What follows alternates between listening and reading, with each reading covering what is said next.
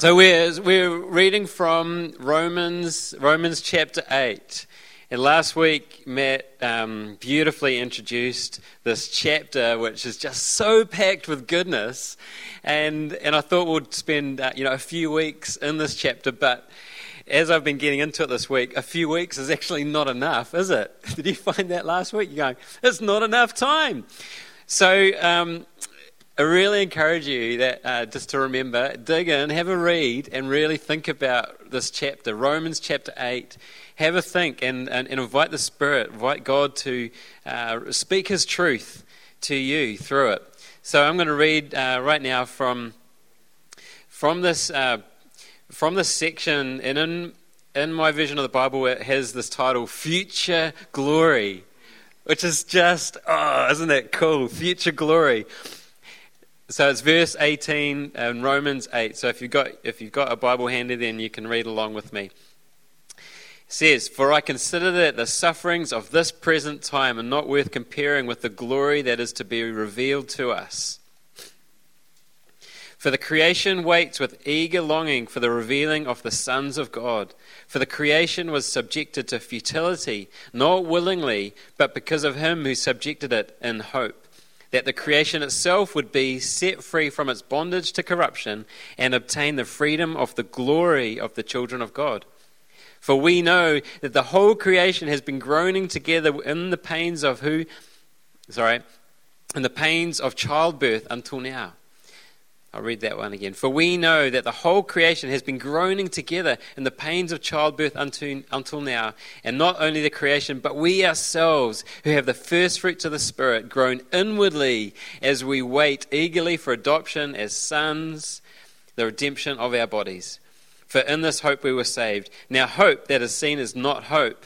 For who hopes for what he sees? But if we hope for what we do not see, we wait for it with patience.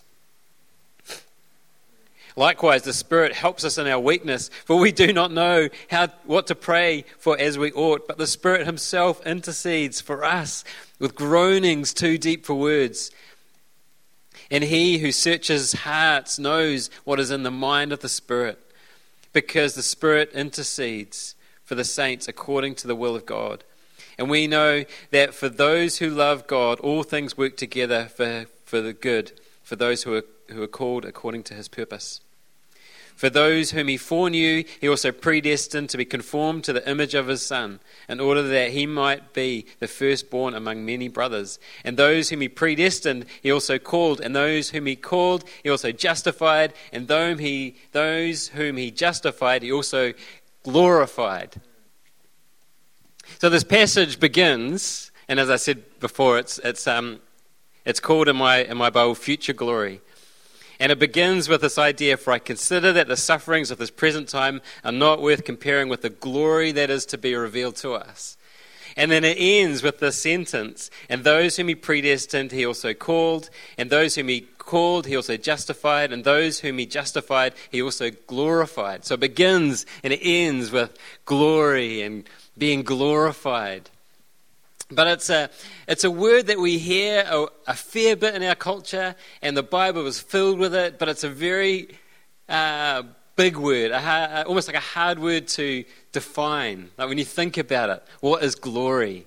What is glory? In our natural world, you might be able to think of examples. An example I was thinking about was with the All Blacks. When we see the All Blacks play, they're the best team in the world sometimes, and when they play skillfully, we see a sense of their glory in the way that they play, and sometimes it's incredible the skill that is on display, and we see a sense of their glory. And then if they win the Bledisloe Cup or the World Cup or something, then they get a trophy, and this is almost like a representation of their glory. And we give them glory. We go, "Guys, you're the greatest." So we give them glory. And so in our world, there's a sense sometimes of glory. And you can probably think of other examples. There's also Lena, you've been a bit rude there. Can you just? Even in there's a sense of the felt glory of famous people, and you might be going, that doesn't make sense. But I'm sure that you've experienced it, because in Wellington, often you'll go to a cafe and there might be a famous person in that cafe. Like we've, back when, movies were being made in Wellington, you'd go into a cafe and there might be a famous actor, like a Hollywood actor or so on. Or often we get famous rugby players, again, like going back to what I was thinking about before. And you have a conversation and someone spots like Tana Umaga and they go, oh, there's Tana Umaga, and everybody kind of turns around to see Tana Umaga, and it's like this almost like this felt the glory of that person. And we Kiwis, we hate that kind of thing. We're like, nah, everyone's on the same level, but you can't deny it. You can't deny it. I remember walking down the street a couple of months ago, and there was what's the Wellington's mayor's name again? Andy Foster. Andy Foster walking down the terrace, and I was like, there's Andy Foster. I felt like telling someone. I just saw Andy Foster. Now I've told you all. But there's like that glory of a person. Do you know what I mean? Or when a famous person, when you discover that there's some dirty secrets in their past, then there's like that phrase that we use about their tarnished glory. Like there's something in their past, their tarnished glory. And I'm sure that you can think of examples. In the Bible, the glory is used. This is, I think, why this passage has been a challenge for me, because the Bible is filled with the use of this word, glory, and being glorified and so on. And then when you think about it, I mean, you might have been reading the Bible for years and years, or you might be new to it, but it's a very far-reaching word, so it becomes quite difficult to actually know what we mean when we say glory. And there's three kind of senses that I want to pick up, and it really is just scratching the surface. And the first characteristic first meaning is sort of like as a characteristic of God in the sense of His perfection, or His beauty, or His ways of doing things. It's a characteristic of God, and in Romans 3:23. Is a famous passage where it says, "For all have sinned and fall short of the glory of God." Like this glory of God, this His way or who He is, and we don't measure up. Like we fall short of the glory of God. And the good news, of course, is like what we celebrated this morning in communion, where because of Jesus, He makes us like up to that level in a sense when our sins are forgiven. So there's that characteristic of God. There's also something that can be experienced or felt or seen of God. And a great example is back in 1 Kings 8 verse 10. And I hope I put a bookmark in this page. I didn't. Yeah, 1 Kings in the Old Testament, chapter 8, verse 10. All right, so this is a story from when Solomon and the Israelites had built this temple, the temple for God, and they'd gone through a whole process of getting that temple ready for God, and then God comes and fills the temple. And it says in verse 10 and in 11, it says, "And when the priests came out of the holy place," so that was like the holiest place of the temple. When the priests came out of the holy place, a cloud filled the house of the Lord, so that the priests could not stand to minister. So they all fell down, right? The priests could not stand to minister because of the cloud, for the glory of the Lord filled the house of the Lord. So there's this something they could see, a cloud, and there's something they could feel, and it was so powerful that they all fall down. Like that sense of glory. We don't get that sense of glory when we see an all black in a cafe. That's the glory of the Lord. And there's loads of examples where the glory of the Lord is seen as like fire or light, power. We also, in the Bible, there's evidence of God's glory when God acts, when He does something, like something miraculous. And if we jump into the New Testament in the book of John, do I have a bookmark on this page? No, I don't. Matthew, Mark, Luke, John, chapter 2. In John chapter 2, it's the story of one of Jesus' first miracles. And I really love this, that Jesus' first miracle was turning water into wine at a wedding. Like, how good is our God that he takes water and turns it into wine? And it says in verse 11, this, the first of the signs Jesus did at Cana in Galilee, and manifested his glory. And his disciples believed in him. This, the first of his signs Jesus did at Cana in Galilee, and it manifested his glory. Like, don't you think that's so cool? He turns water into wine, and this was a manifestation or a way of demonstrating his glory. And so there's this sense of the glory of God being manifested or shown through what he does. The Father also glorifies the Son. Jumping forward in John to chapter 17. Elena loves this. It's making her run around, eh? You love it, Elena. In chapter 17, Jesus prays, and he goes, when Jesus had spoken these words, he lifted his eyes to heaven and said, Father, the hour has come, glorify your Son, that the Son may glorify you, since you have given him authority over all flesh to give eternal life to all whom you have given him. And then he goes on to say, I have glorified you on earth, having accomplished the work that you gave me to do. And now, Father, glorify me in your own presence with the glory that I had with you before the world existed. So again, like this, over and over it says, glory, glorified. And Jesus glorified God through what he did, his actions on earth, the way that he lived his life, his miracles, his signs and wonders, and also, I think, his intimate relationship with the Father. And then ultimately, this is the prayer that before he goes to the cross, so there's this incredible mind-spinning thing that Jesus dying on the cross, going lifted up on the cross, is actually a moment of glory. But then it doesn't end there. Right, being raised from the grave is a moment of glory, showing his victory over death, and then ascension, being lifted up, going from this dimension into the heavenly realm as Jesus being revealed, Jesus revealing the glory of God, or his glory.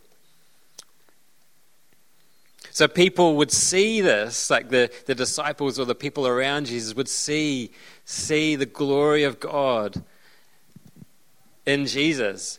The transfiguration, the moment when Jesus went up onto a hilltop with a few of his closest friends, and all of a sudden his started shining bright with white light, I guess.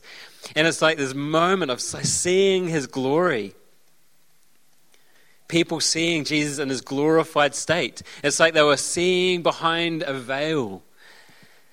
And then there's a third sense in the Bible where of glory or being glorified, and this is like where we sometimes sing songs and we praise the Lord, or we glorify the Lord. When we give God honor and praise, we glorify him. And this is similar, I think, into the ways that we might glorify sporting heroes or rock stars or even politicians or so on. We glorify them by praising them. I really want to just come back to a passage in Ezekiel about the glory of God, and this is where the Old Testament prophet Ezekiel had a vision of the throne room of the King of Kings. Remember, the King of Kings is the one who is in our midst this morning, and it says, and above the expanse over their heads. So he's having this incredible vision, right, of amazing creatures and so on. And above the expanse over their heads was the likeness of a throne. He keeps on talking about the likeness or the appearance of something because he can't put into words what he's seeing. So it's like something else. Above their heads was the likeness of a throne. And in appearance like sapphire, and seated above the likeness of a throne was a likeness with a human appearance. And upward From what had the appearance of his waist, I saw as it were gleaming metal, like the appearance of fire enclosed all around.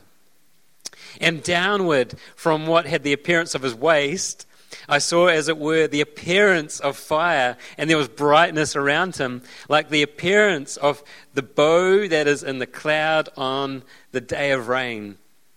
So was the appearance of the brightness all around. That last sentence, like the appearance of the bow that is in the cloud on the day of rain. What's he talking about? Rainbow, a rainbow.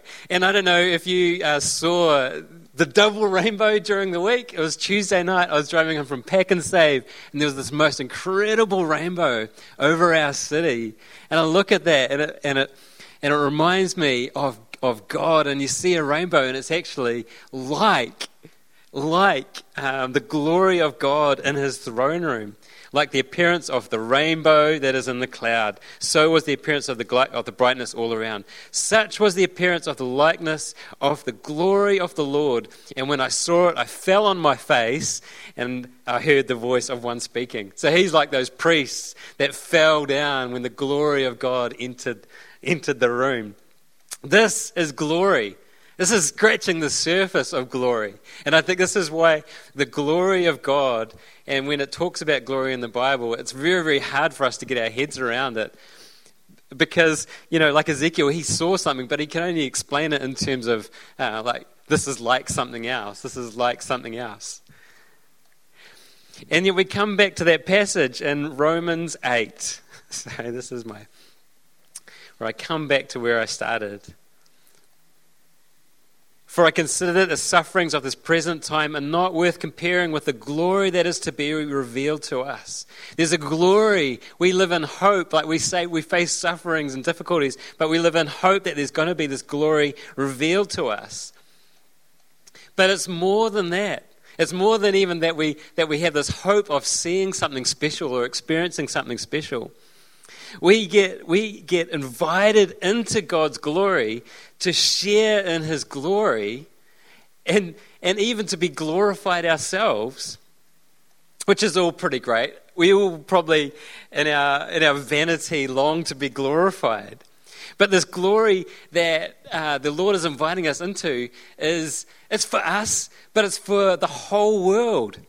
It's for the whole world, because it says in Romans 8, for the creation was subjected to futility, not willingly, but because of him who subjected it, in hope that the creation itself will be set free from its bondage to corruption and obtain the freedom of the glory of the children of God. Like there's something here.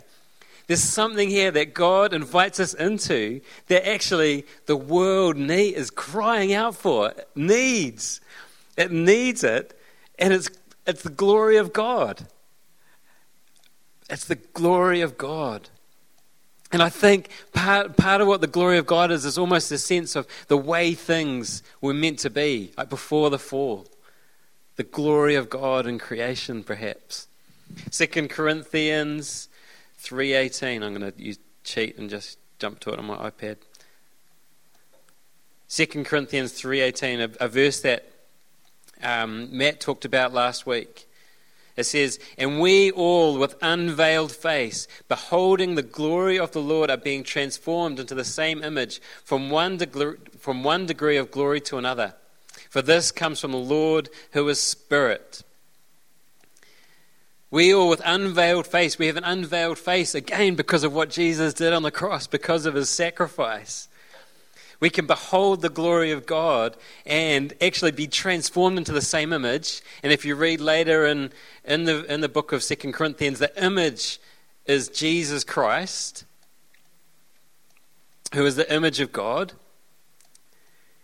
And as we behold the glory of God being transformed into the image, it goes from one degree of glory to another. I think, Dad, you've talked about this a wee bit, and it's probably got into my mind, the sense of 1 degree. So there is a progression. And I think maybe the prophecy was at Uran that was singing out during the worship about surrendering the corners of our hearts to him. This is where we move from 1 degree of glory to another. It's through surrender, it's through sacrifice, it's actually through dying to ourselves and letting go of our past, that we can move from 1 degree of glory to another, and this glory is actually things that the world needs. So how do we do this, God? How do we move from one degree of glory to another? How do we begin to function as, I don't know, glory bringers in our world? And I think the first part is in this passage in Corinthians where it says, by beholding God's glory. And you go, James, but how do you do that? How do you behold God's glory? And I don't know. Sorry. I don't know, but I do know some things. One way is so when we gather together as a congregation and Jesus says, I'm there in their midst because they gathered in my name, and we bring all that we can of ourselves, our attention, our minds. We do our best to put aside distraction. We try to fill our thoughts with truth of what is revealed in God's Word in the Bible. We try to understand the Bible as much as we can because it speaks of who God is. Worshipping the Lord in song or other ways, beholding the Lord. Beholding the Lord, we get transformed. Even inviting the Holy Spirit to go, Lord, I'm going to pray for us right now, actually. Lord, would you remove from our eyes the veil so that we might behold you more and more? Lord, would you reveal your glory to us?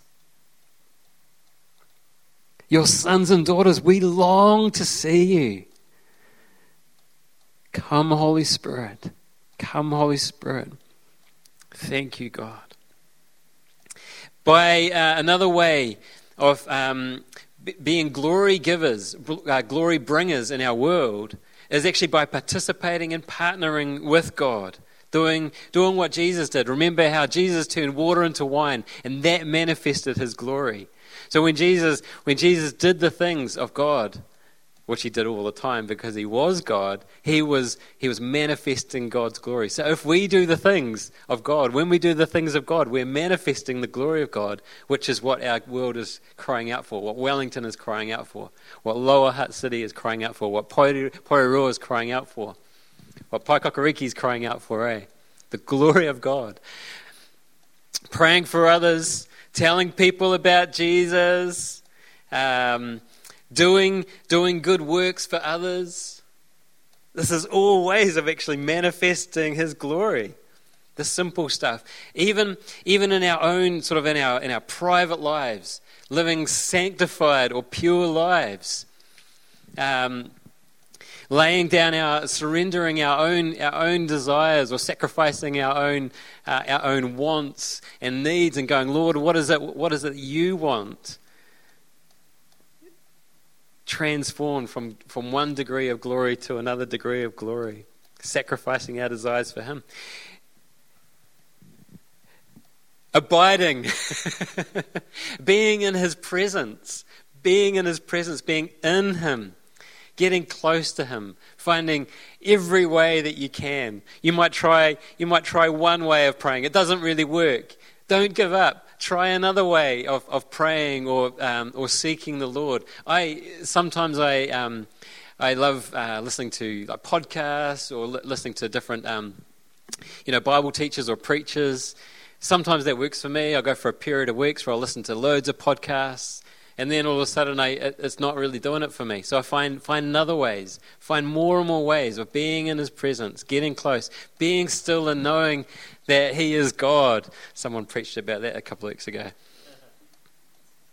And I think in all of this, I really loved what Matt said last week about the progression of the book of Romans, of the chapter 8 in Romans, where it begins with, there is no condemnation for those who are in Christ Jesus.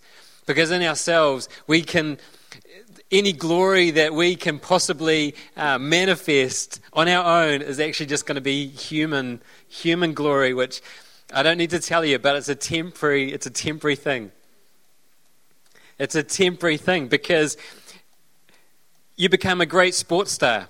Awesome. We see your glory. You get glorified, but you might get old. Well, you will get old. You might not be able to keep up with those skills forever.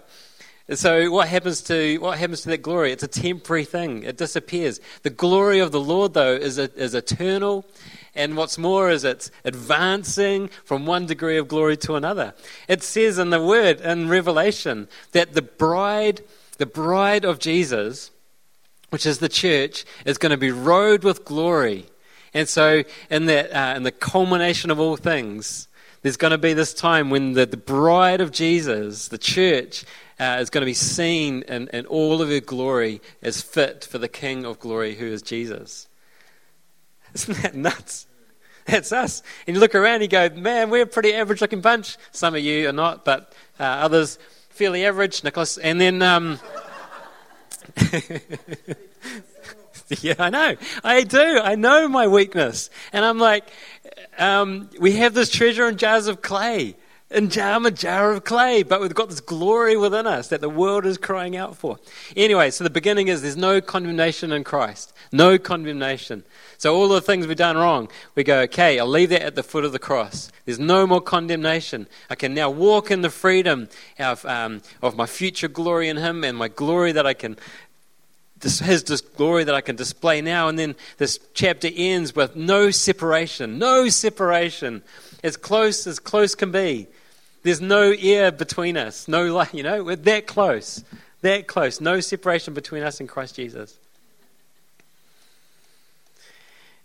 And that's scratching the surface of glory. It's only touching on this surface of glory. And I hope that this morning, if nothing else, that it's kind of whet your appetite to go, what does it mean that God is a glorious God, that His throne room is filled with His glory, that there's all these rainbows going on and somehow that's His glory? What does it mean that creation is crying out that we, sons and daughters of God, would be revealed as His sons and daughters and would be showing the glory, His glory, the glory of the children of God? Those whom He predestined, He also called. He's predestined each one of you here, even if you don't know Him yet. He's calling you. He's calling all of us. Those whom He predestined, He also called. And those whom He called, He justified. And those whom He justified, He also glorified. There's this promise that even as jars of clay, that we will be glorified. Doesn't that sound cool? Man, I think that sounds awesome. And for ourselves, but for our city, for our world is crying out for it. I think it's mind-blowing when you think about, we bring simple acts, simple things, being able to pray for another person. It's sort of showing the glory of God. If they're healed, we see the glory of God. If they're not healed, it still shows the glory of God because we are recognizing and we're declaring that He is God in that situation. Even when we come together in church, and we bring our song, we bring our simple songs of worship. There's this glory in that moment, and Lord, that You give us eyes to see that.